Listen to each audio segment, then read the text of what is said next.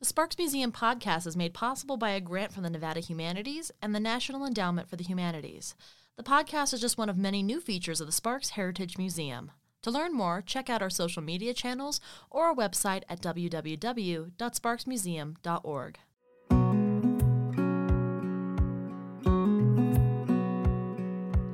Hello, and welcome to the Sparks Museum podcast. I'm your host and the media manager for the Sparks Heritage Museum, Jessica Johnson. In 1983, Detective Teresa Lightfoot of the Sparks Police was awarded Officer of the Year during a police appreciation luncheon. She began working at the Sparks Police Department in 1970 during a summer teenage opportunity program as a receptionist. She eventually would be hired as a full-time dispatcher, which required a waiver due to her being barely 18 years old. Lightfoot would again need a waiver in 1979, this time for her height when she was hired as a police officer. She was commended at the ceremony for her courage, resourcefulness, and professionalism, particularly in the rescue of 2 young boys from the Truckee River and in her ongoing investigation of sexual assault cases. The runners-up for the award were 2 male police officers, one from the Reno Police and one from the Washoe County Sheriff's Department. Today on the podcast, I sit down with Deputy Chief of the Sparks Police, Tara Edmonson. Deputy Chief Edmonson joined the Sparks Police in March of 2003 and is the first female deputy chief in the city of Sparks. She speaks to the history of the Sparks Police, what makes the Sparks Police unique from other law enforcement services, and the opening of the Sparks Police exhibit on display currently at the Sparks Museum. Please welcome to the podcast, Deputy Chief Tara Edmonson. Hi, Tara. Thank you so much for joining us here on the podcast today. Oh, thank you for having me. So I want to start off by asking, what personal connection do you have with the city of Sparks? Well, this is my home. So I was actually born in Carson City. I spent most of my youth there through elementary school. My dad took a job with the Sparks Police Department when I was pretty young. And he was commuting back and forth from the Carson-Dayton area for several years, and it just got to be a little bit too much burden, and we didn't get to see him a lot, obviously. Anyway, and the commute didn't help. And so we moved to Sparks when I was in middle school. So about 11, 12 years old, and I went to Dilworth Middle School here. I'm a Reed High School graduate, and I went away for college and came back. And just I missed my family. I missed the environment. I missed being here, and it was really important for me, regardless of where I ended up. I needed to come home for a while after I got done with college. So I never left after that. So this is home. Sparks is home for me. That's fantastic. And how did you come to be in your current career path? Well, it was definitely not a direct one. So I was actually pursuing an education in chemistry. I really wanted to go into either pharmaceuticals or be a pharmacist, so still really helping people, but in a different way. I wasn't sure if I wanted to go do the laboratory kind of route where I'm actually making and creating new medicines for people, or like I said, be a pharmacist where I'm, giving medicine on the other side of the coin for folks that are sick and helping them feel better. I was a student athlete in college, and just the demands of both got to be a large burden, and it was just having a hard time balancing between my education and my demands for the sport I was playing and travel associated to it and everything. And so at the time, CSI, crime scene investigation show was getting really popular when I was in college, and I was a big mystery buff when I was growing up, like read all the Nancy Drew novels, Sherlock Holmes, all the Agatha Christie mysteries, grew up watching Murder, She Wrote, so I really loved the mystery component. And because of that forensic science twist to it, and then my connection to law enforcement with my dad, I was like, oh, well, I wonder if I can kind of twist my science knowledge and experience and desire to kind of be involved in science into this other bubble. So did that actually for a couple of years after I graduated from college. I worked at the Carson City Sheriff's Office as a forensic technician after I did an internship with the Washoe County Sheriff's Office Crime Lab. And then it just wasn't enough. I was spending a lot of time in a lab. I did some crime scene investigation work, a lot of evidence processing, even in fingerprint identification and drug identification. And it was just not enough personal interaction with people. And I felt that the information loop was lacking. I wanted to know what happened when I was done with it. And so I really started to talk to the deputies there in Carson City about what being an officer was like. It's funny, I never really talked to my dad about it until I really wanted to change jobs. It sounds silly, but it was never in the forefront of my brain. And then Sparks, I applied for Sparks and for the Washoe County Sheriff's Office.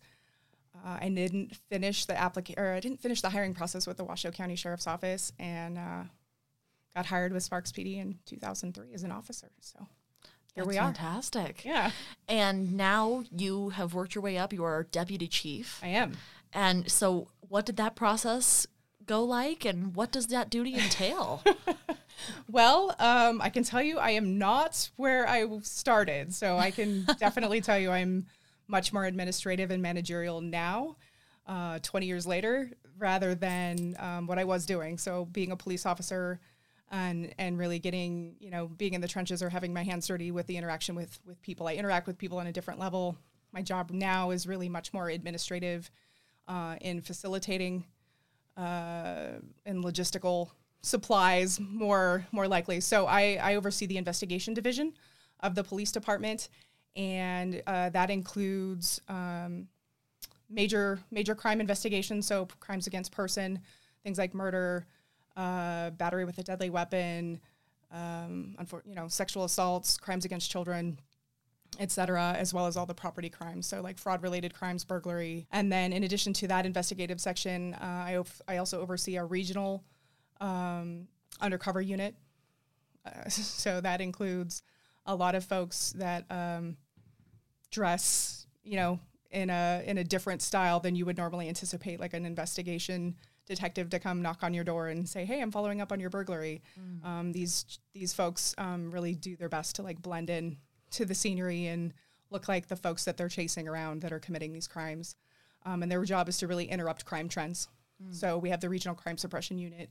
We also have a Repeat Offender Program unit. And so what they do is they actually monitors habitual criminals. In addition to the investigative side of the house, I also have our internal affairs section, and just what that means is that is an oversight position for accountability for our officers. So if anyone has a complaint, or like from inside or outside the department, that's where those complaints get routed through. They also monitor and have early intervention monitoring requirements for how much force we're using on folks, and checking in with folks on a regular basis based upon certain criteria. And then I also oversee the support services section, which is all of our community relations activities. So hiring, recruitment, background investigations, in addition to our public information office and crime prevention, and then our community outreach programs, like our homeless outreach program that we have. That team also falls under that branch. So I'm busy. I'm really busy. That is a lot. And then I have some other administrative duties like building maintenance, fleet management, and the budget. Wow.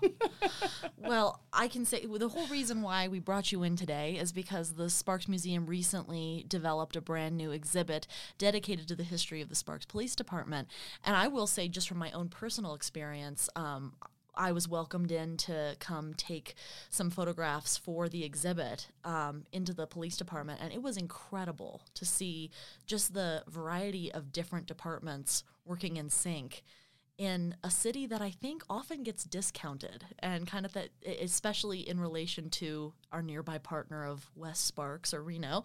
And so I'm really interested in that line of demarcation, because I feel like Reno Sparks gets looped together often. And yeah, nobody knows where Sparks is. It's just Reno. Exactly. Yeah. So I'm wondering, what is the relationship like with, for example, RPD? We are really fortunate in this region to have very valuable working partnerships with our law enforcement partners in this valley, and throughout the state, and even into Northern California. So that's a lot of work to nurture those relationships. But the common goal at the end of the day, when we realize it, is that we are chasing around usually the same people for the same types of crimes. And it's just it's happening in each individual jurisdiction, but we're all chasing the same people.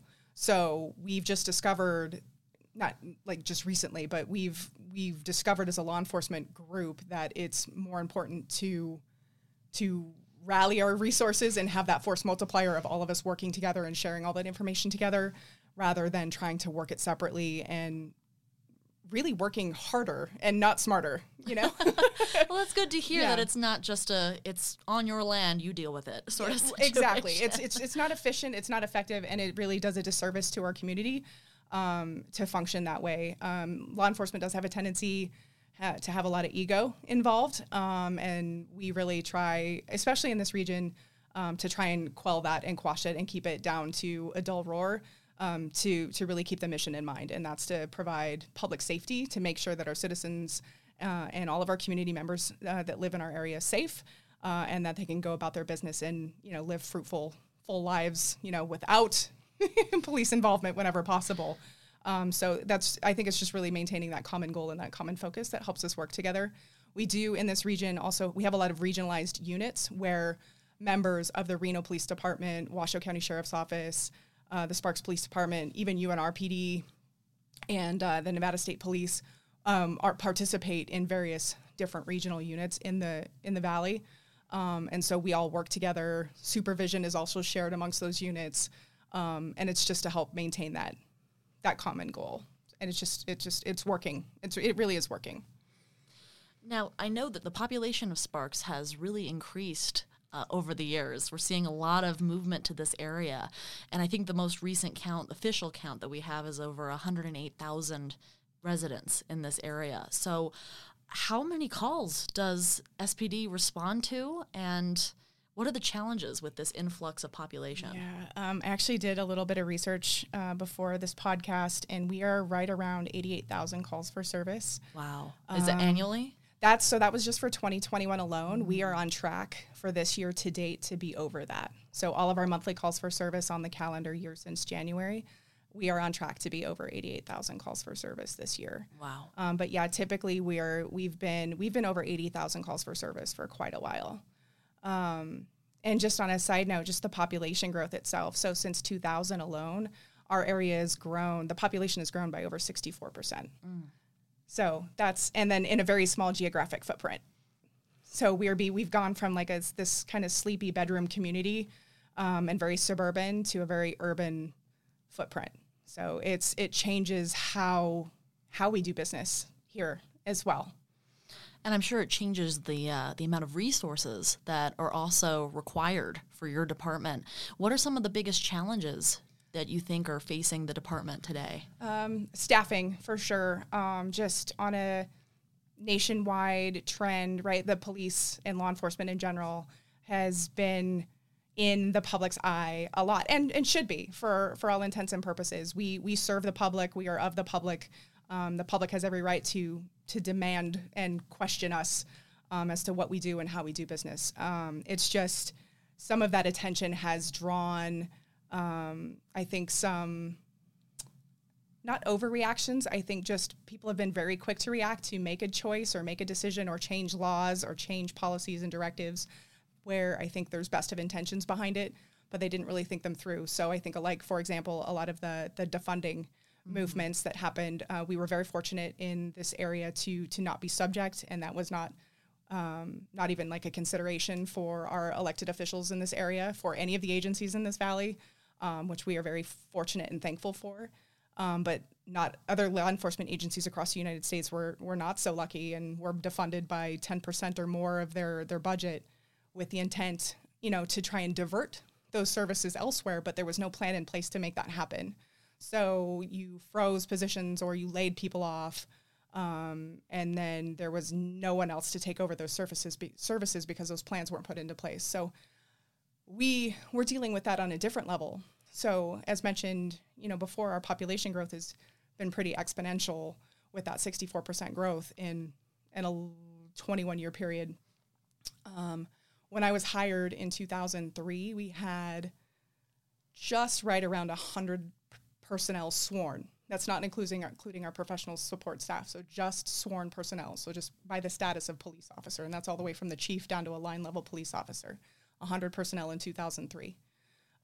We have 127. So that 64% growth is not reflective in the 27% growth that we have as the police department. So that not growing at the same pace as our population has been a struggle. And then on top of law enforcement in general just not being a super popular profession to get into, it has its own unique challenges in and of itself. Law changes, just the popularity in general and the public scrutiny. Those are all those are all not little deterrents. Those are big deterrents for folks. There are just people who are inherently, I think, bound to serve that will never be deterred by that. And those are the folks that we want to bring out of the folds, and we want them. All of us want them. But we are now at a point in a criticality where, especially in this valley and probably nationwide, we are all now fighting for those same people, and it's a struggle. It is a struggle, and it's a big worry of mine as to how we're going to continue providing the services that we want to serve. Absolutely.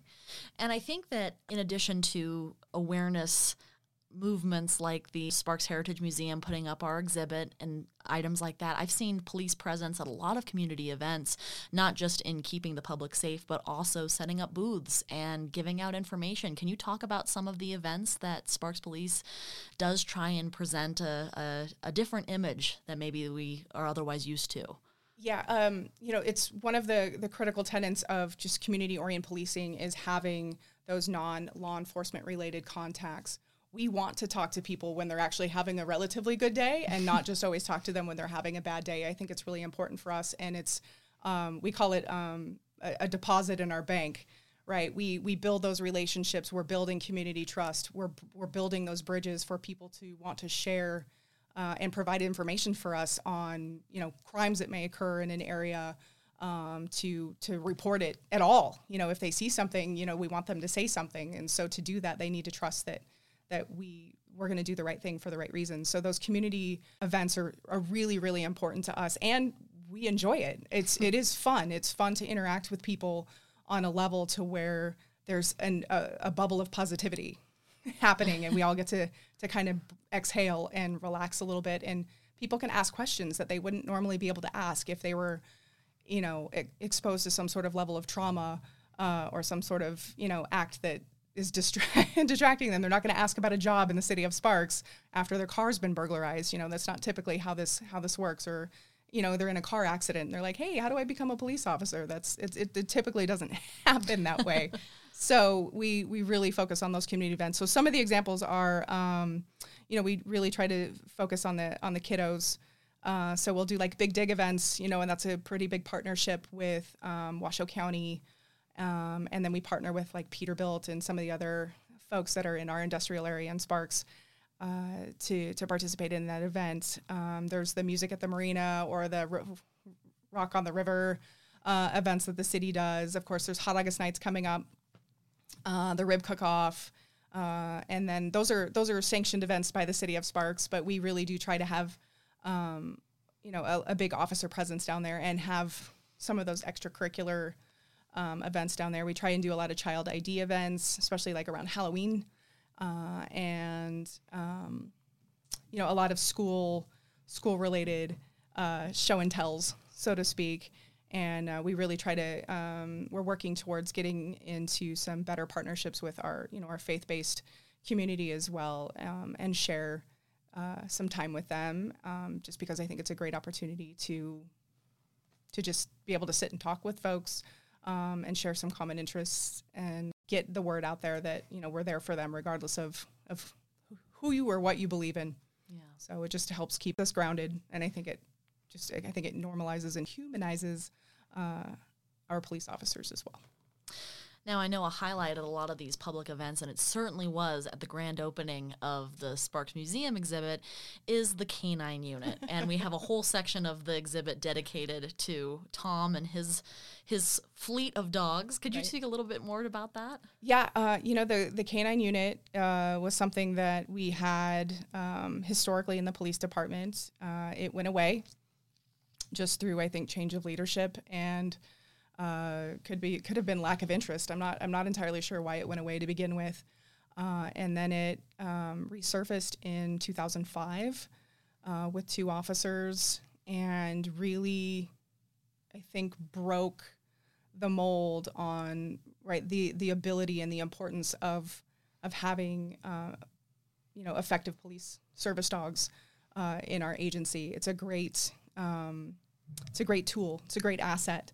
And it builds great relationships because everyone, right? Because I think it's really funny. People have a tendency to flock towards the animal side of things rather than people. It seems to break down some barriers and I think people are more willing to start having conversations about dogs or horses or whatever other, service animals that might be, in the mix. And then you can start having some other, conversations as well. I think it just has a tendency to melt those barriers down. So it's been super instrumental. Our dogs are constantly doing, meet and greets with the kids, and they have all of the animals that we've gotten, have great personalities. They're very people oriented, and then they've got like an awesome like work switch. They know when it's time to go to work, and then they know when it's time to get love. So we're very fortunate and lucky that our canine team, they work really, really hard to maintain that. They work a lot of overtime to maintain and keep those relationships with our community and be accessible to the community. They've got a calendar out that they've built their own little canine association as well. They've built their own canine program or canine calendar this year to help build funds. And those funds actually go towards veterinary care and other long-term care after the dog actually retires from the police department. It helps maintain some care because, dogs can get expensive, and working dogs, especially, when they break big. So they don't have, a good stop button most of the time. So they play hard. Sure. It's usually pretty expensive to get them back up and running again. So we as a department pay for all of that because obviously they're owned by the city. But when they retire, the handlers have an opportunity to basically buy their dog back and adopt them. So this canine association helps pay for those funds. So it's all good things. Honestly, it just keeps everyone. It keeps the police department in the forefront of people's brains, and that we're here for them, and that we're not an untouchable entity that we can't not be approached and just say hi. Now, we recently had on the podcast Councilwoman Charlene Bybee, who was talking about the 50th anniversary of Title IX. And I'd be remiss if we didn't talk about the opportunities for women, seeing as it continues to be a hot topic in the media, even though I so wish that it wouldn't. Can you speak to any statistics on female law enforcement officers in Nevada, specifically in Sparks? But also, in a larger sense, can you speak about the opportunities for women today in law enforcement as a whole? I can try. So on a national level, there hasn't been a national-wide study in a long time just about women specifically in law enforcement. And the last study that was done, I think, is a little outdated, and I think probably isn't as accurate anymore, and I think it's a good thing. But the national standard on the last research that was done was that women in law enforcement only averaged about 12 to 13%. We, as far as Sparks Police goes, we average right around that national average. Right now, as it stands, we're at a 10% average of women in our department. We have, I can't speak to the state of Nevada as a whole. Detention, sheriff's offices and sheriff's offices with larger detention facilities have a tendency to have a better diverse population in officer, especially men to women. I can't say why, other than the fact that it just seems to work out that way on a national trend. So law enforcement in general, it can have some physical challenges. Requires some mental and physical toughness. But there's no size or height requirements or anything like that. So I think it's just, you have to have an inherent desire to serve a greater population than yourself. You're essentially serving outside of yourself. You're doing something bigger than you. And women, I think, fit that mold very, very well. And women, as well as other, culturally diverse, populations, it's representative of the communities we serve, right? So women have a place at that. Women have a place in the table to be in law enforcement. Women need to be involved in law enforcement. We think differently, we problem solve differently, we build relationships differently, and we just have a tendency to see the lens differently. And I think people discount law enforcement as an option. It's an incredibly noble profession. I think it's one of the last noble professions. I love this job. I highly encourage anyone that would love to have that challenge to reach out and ask questions, ask why you can't. And for me personally, I chose to have a family later in life, so I currently have a 3-year-old. But you can do both. You can have everything. You can have your family time. You can be a mommy. You can be a deputy chief. And you can do all of those things. It's balance. And so right now for us, Sparks, we've actually joined, we did it last year. We joined, it's called the 30 for 30 initiative. And so we have basically joined in pledge to focus on hiring and recruiting of women. And the goal is to have a hiring percentage of about 30% by 2030. Oh, wow. So that's a nationwide project, and we're working towards it, and we'll see what happens. But I'm excited. I'm excited for the future. I really am excited for the ladies that I have currently working in the department. I can't wait to see where they go and where their careers take them, and I'm just excited that I get to be a part of it, and I get to watch. So glass ceilings are being broken every day, right? It's inevitable.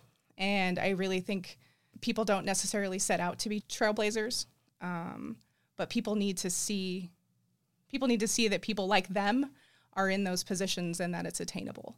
And I'm here to tell you that it's attainable. You can do it. If you put your mind and effort, and it's all the blood, sweat, and tears that goes along with it, but you can do it. Well, I think it was so amazing to see, not only in the research that we had to delve into in order to build the exhibit, but also on that opening day event to see all of the Sparks PD that were welcome to the event. The amount of diversity in the room was really encouraging.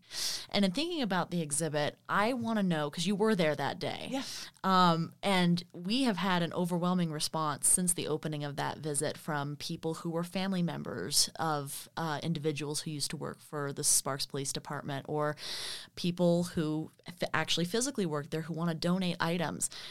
Were you at all impacted by the response that you received being at that event? And maybe what is your favorite aspect of the exhibit? Yeah, I was just getting goosebumps while you were just describing all that just now. Our agency itself, we have always prided ourselves on being very family oriented. And so I quite literally, since the time that my dad started working at the Sparks Police Department,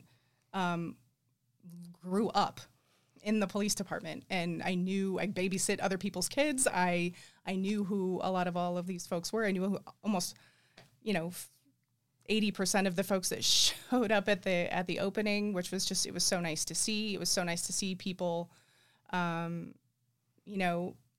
that they're a part of our history. And history is important because, right, it's what carries our stories and it's what gets passed along, but it also helps us learn, right? You learn from our mistakes, you learn what we did right, you learn what we did wrong, and it helps us progress and move forward. So history is incredible to see the changes that we've made over time, especially in law enforcement and especially through the Sparks Police Department. So I was overwhelmed by the desire to be a part of it and to share. It's most law enforcement officers, and this is probably not a fair assumption or a stereotype, and I should probably only just point my finger at myself at this, have a tendency to be very quiet and withdrawn, and you don't wave that flag very often. It's just not a very popular thing to do. And so when people ask what you do for a living, you have a tendency to take pause as to who's asking and how am I going to answer this? Am I going to tell them I'm a police officer, or do I just say I work for the city of Sparks? And that's changed, right? It didn't always used to be that way, but it makes you feel like you almost have to hide. You have like secret identity. But you have to be very careful and you have to be very cautious now, and it didn't always have to be that way. And so when you retire, right, because of who you were for so long, a piece of you kind of goes away, right? You've transitioned into not the officer, the detective, or the sergeant, or the lieutenant, or the commander, or whoever you were when you retired, into you're just Joe. Yeah. Right. Mm-hmm. And so to know that you're up on that wall in some way, shape, or form, or like your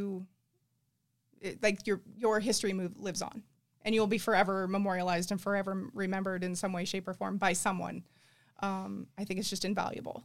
And that family component, regardless of whether or not we truly knew each other or not, I think progresses as well. I think that it's forever just kind of etched in people's hearts and minds that once you're part of the Sparks PD family, you're always part of the Sparks PD family, and that's priceless. Where do you see the future of policing and law enforcement in a city like Sparks heading, especially with some of the inherent challenges of growth and development of late? I foresee us really trying to hone in on technology to our advantage, again, to kind of, coin the phrase or circle back around to it, right, is that working smarter, not harder, and using the resources that we have available to us. So technology, as we can all attest to, is very much embedded in a part of our lives, and it is really paramount for us in the city of Sparks, I think, to use that to our advantage, and really capitalize on technology to help us do our jobs more effectively and efficiently, and still, at the end of the day, provide people face time with a police officer when they truly need one. So I think it's just really focusing on the improvement and addition. So improving on the technology that we have, and then adding additional technologies as they become available to help our officers do our jobs better and provide a better service, and continue to do that. It just under the anticipation that we will continue to have some limited resources here and there. So it's really focusing on technology to help us do our jobs, is where I see us going. What that looks like, that's kind of the fun part, is because technology changes so fast and so much that when you can create the demand, someone inevitably will create the supply. So I think that's kind of the fun part, is that I don't know. I can see the path and I can see the light, but I don't know how we're going to get there yet, or what it looks like. So it's cool. Well, I think that's such a interesting thing to think about, because in our exhibit we have a polygraph machine and a radar speed reader and a radio and all sorts of technology that, when you think about the city of Sparks, we are just over 100 years old. That's not very old in the grand scheme of the history of the world. And yet, look how far the technology has already come, that those items are museum worthy. Right. We literally carry around mini computers in our pocket at all time, and officers who first started, they would have radio call boxes. So the radios were one way, and so they would get told that they need to call in, and they would stop and pull over at designated locations and open up a key box essentially to call dispatch to find out what their call for service was. And now we have computer systems in our cars. We have GPS units where dispatch can literally see where we are and help guide us into something, and give us directions while we're doing it in real time, and even help create perimeters when we have a missing kiddo, or we're trying to just find someone, who might have just committed a crime, and we're trying to set up a perimeter to contain them. So the science and the technology that's out there, it's phenomenal. It's stuff that I grew up literally watching on TV going, that's so cool, and I hope we get to do that one day. In our exhibit, we were able to incorporate so many fun aspects, like a scrapbook of different articles and memories, the original jail cell panels from the 1941 jail that's now a photo op, Sparky the car. Is there any particular artifact that is your favorite in that area? Oh, gosh.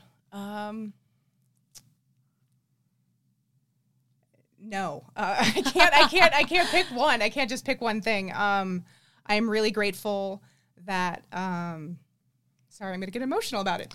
I'm really glad that Larry's on the wall. Yeah. I knew Larry. I was a kid when he was murdered. My dad was his supervisor. And just for context, this is Officer Larry Johnson.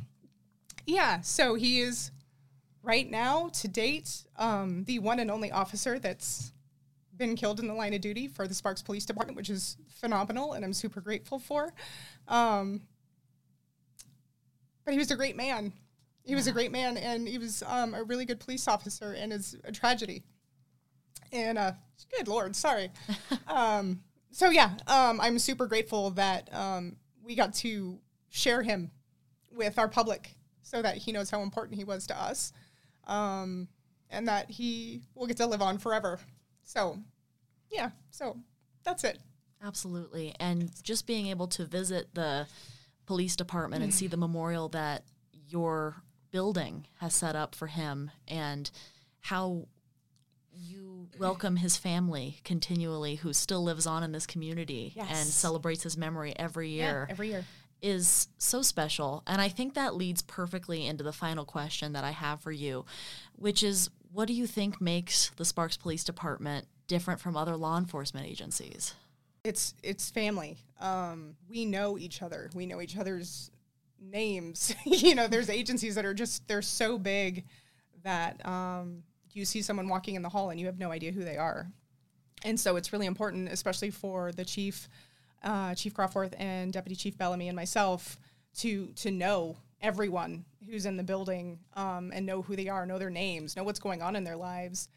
Even if we've got to, figure it out in different channels, we really pride ourselves on knowing, what's going on with them, and asking, right? And it's important to ask and check in and know that they matter and have value. And so I think that's what sets us apart from, I think, just other agencies. And it's not to say that other agencies don't do this. I think, for Sparks, this is how we've been. This is why I chose Sparks. This is why I chose to work here, because it was family, and a family environment. And we've really prided ourselves on keeping and maintaining that culture within our agency. And like I said, once you're a Sparks PD family, you're always Sparks PD family, and we will do whatever we can to take care of you.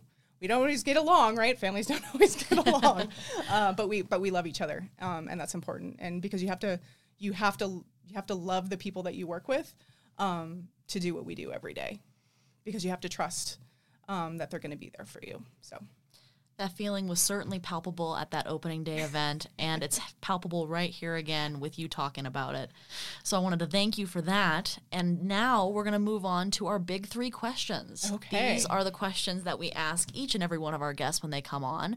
So we start with, what sparks you about Sparks? What do you think makes it an interesting or unique place to live, work, or visit? I think Sparks is now, especially now, it's really getting to be like the best of both worlds. It's still, I think, has that small, homey feel, but it's got big things going on. So, and it's changing, right?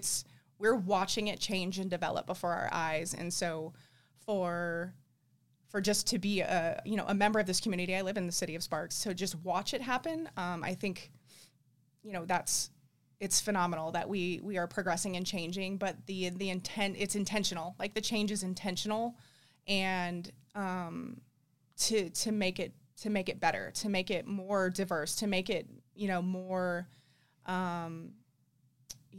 equitable for people of all socioeconomic levels. Where the goal should be to be this welcoming city, and to really set ourselves apart from. Not that it's not important to be, East Reno or, West Sparks, but we to provide a different level of service and community that sets us apart from Reno, or even the unincorporated areas that Washoe County serves. So it's changing. And I think the fact that it's changing and can change, and there's a willingness to change, I think is kind of what makes it unique, because I think some places have a tendency to be very stagnant, and like, this is the old way and this is how we've always used to do it. And I don't always know that that's the right way. So. Do you have a favorite story or moment from Sparks' history? This could be either a personal memory that you'd like to share, or if there was anything that happened that was newsworthy that you remember. This could even be a memory of an event or something recent? So when I was growing up, so the event has changed, and I don't even think it exists. No, I can tell you it doesn't exist anymore. It's just more because it morphed into something else, and I think the intent behind it changed a little bit. But when I was growing up, the old farmers markets downtown, they were always on Thursdays. And in fact, I even think they started out to be twice a week. And then they just converted into like that one day a week. And I want to say it was Thursdays. But it was such a cool place. There was live music. There was the crafts. It was just having like a little mini special event every Thursday. My dad was working at that time. They probably hated it. But I loved going down there. And I think I loved going down there because I could go see him. So when he was down there working, I could go down there and see him. And we could, get a cold drink, get a lemonade or, get a bite to eat. And then, we'd get our produce and then we'd leave. And I loved that. It was a time and opportunity to be able to see my dad when it wasn't a super stressful moment, but he was at work. And it wasn't awkward and and uncomfortable, like to go like introduce yourself to a bunch of other people that I knew who he was working with, right? So it was just walking up into a crowd of other police officers and just to go say hi to my dad kind of thing. That was my whole family. It was like going and saying hi. It was like going to have a family reunion every time you went and did it. So that was really cool. And that's probably one of the cool moments of just being a teenager, I think at the time, and, wanting to go see my dad at work. So that is excellent. And we get so many people that come through the museum that reminisce about that farmer's market. It is very missed. So that's so excellent to hear you share that. Yeah. Thank you.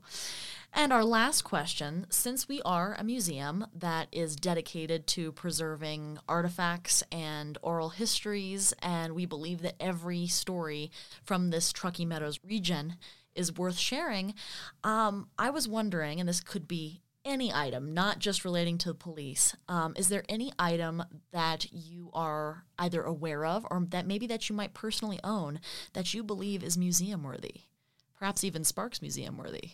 And you don't have to donate it, but we would take it off your hands. There's things that I have in my personal life that was, passed down through family. But I don't think anybody else would care about it. Oh, well, you never know. I don't. I wish I had. I wish it was much more specific to like the Truckee Meadows. It's just, I guess the fun fact. I have some fun facts. I mean, it's not. Yeah. I don't know that it's museum worthy. My dad actually. So the GSR now. My dad actually helped build that. So before he got into law enforcement, he was in construction and was in carpentry with my grandfather. And it was the Bally's back then. Yeah. And they helped build that. It was part of that construction project. And there's several other buildings. Worked on the Ormsby House down in Carson City, and that is incredible. So your family is steeply we're embedded. Yeah. So, and it's funny because both my parents were very much my families before settling in the Carson City in the Sparks area were very much nomads before that. So my dad was from California in the Bay Area and moved around a lot because he was in carpentry with my grandfather. And then my mom, my grandfather was also attached to, building and construction firms, but he was a CPA. And so they moved constantly. And so like Carson City became like home base for them in like the late 70s or mid to late 70s. And it was just, that's been home ever since. My grandmother still lives in Carson, and yeah. Wow. So. Well, and that was an exciting time to live here. There was so much change going on. And I feel like we're in a new period of change right now. Yeah. So. Yeah. Oh yeah. We're going to blink our eyes and probably hardly even recognize the place. So. Wow. Well, we are going to look forward to seeing what comes in the future for both the City of Sparks and the Sparks PD. Thank you so much for being on the podcast today. Thank you so much for having me. I appreciate it.